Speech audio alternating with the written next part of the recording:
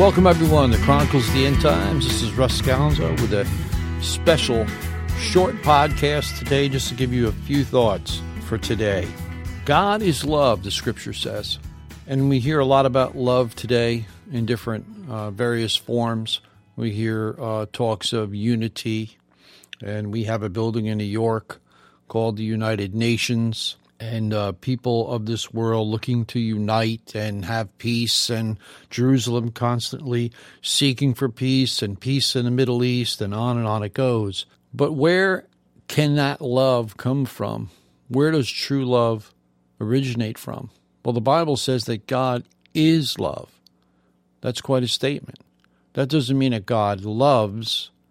It is God is love. He is the essence of love. He is all that love, true, pure love is. And we hear people say, well, I love God, and then they live any way they want. But the definition in God's eyes is said by Jesus, said, if you love me, you'll keep my commandments. It's really a simple thought. If you have children and they're old enough to know right and wrong and to function on their own and do things, and you ask them to, help with the dishes or the laundry or to clean the house or to mow the lawn, or if they're old enough to drive, pick something up on the way home for the house, blah, blah, blah, and they never do anything like that, or they always slough it off and they never do it, and they never do anything to show love, and then come your birthday or whatever, and they write on a card, love you. What does that actually mean? How about husband and wife? If we never show each other kindnesses and love, and we never do unspoken things that we know that our spouse may need to have done, or something would make their life a little easier that we're able to do, and we never bother doing it, well, what does that say about us? What does it say about our depth of love? And we all know what the world considers to be love, and we won't get into that now in this short time. But I want to concentrate on what God sees. As far as unity goes, God's already got that locked up. He created us all, no matter what nation we belong to, no matter what color of our skin. He's created us.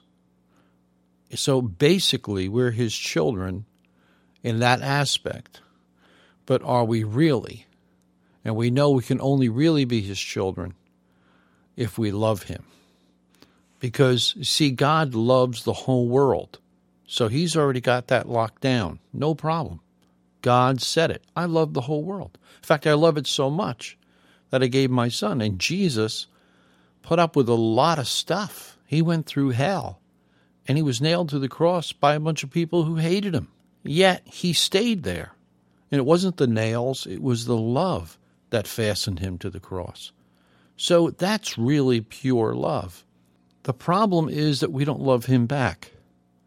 And so if we don't do things for him in the sense that we don't follow his commands, then we're not showing love towards God, and we have no relationship with him. We just can't say, well, God is love, isn't that great? Skip down the road with flowers in our hair. No.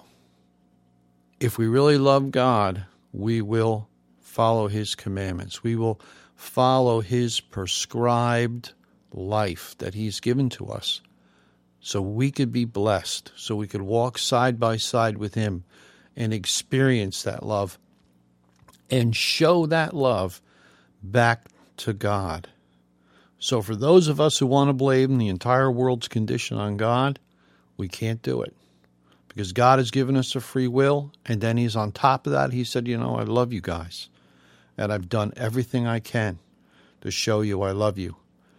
But you just don't love me back. The thought for today is, God is love. Let's love him back. Let's talk to him today. Let's wrap our arms around him today. Stop thinking about ourselves, all the things that we need, and let's think about our Heavenly Father and all he's done for us. This is Russ Scalzo for Chronicles of the End Times. God bless you. Have a great day.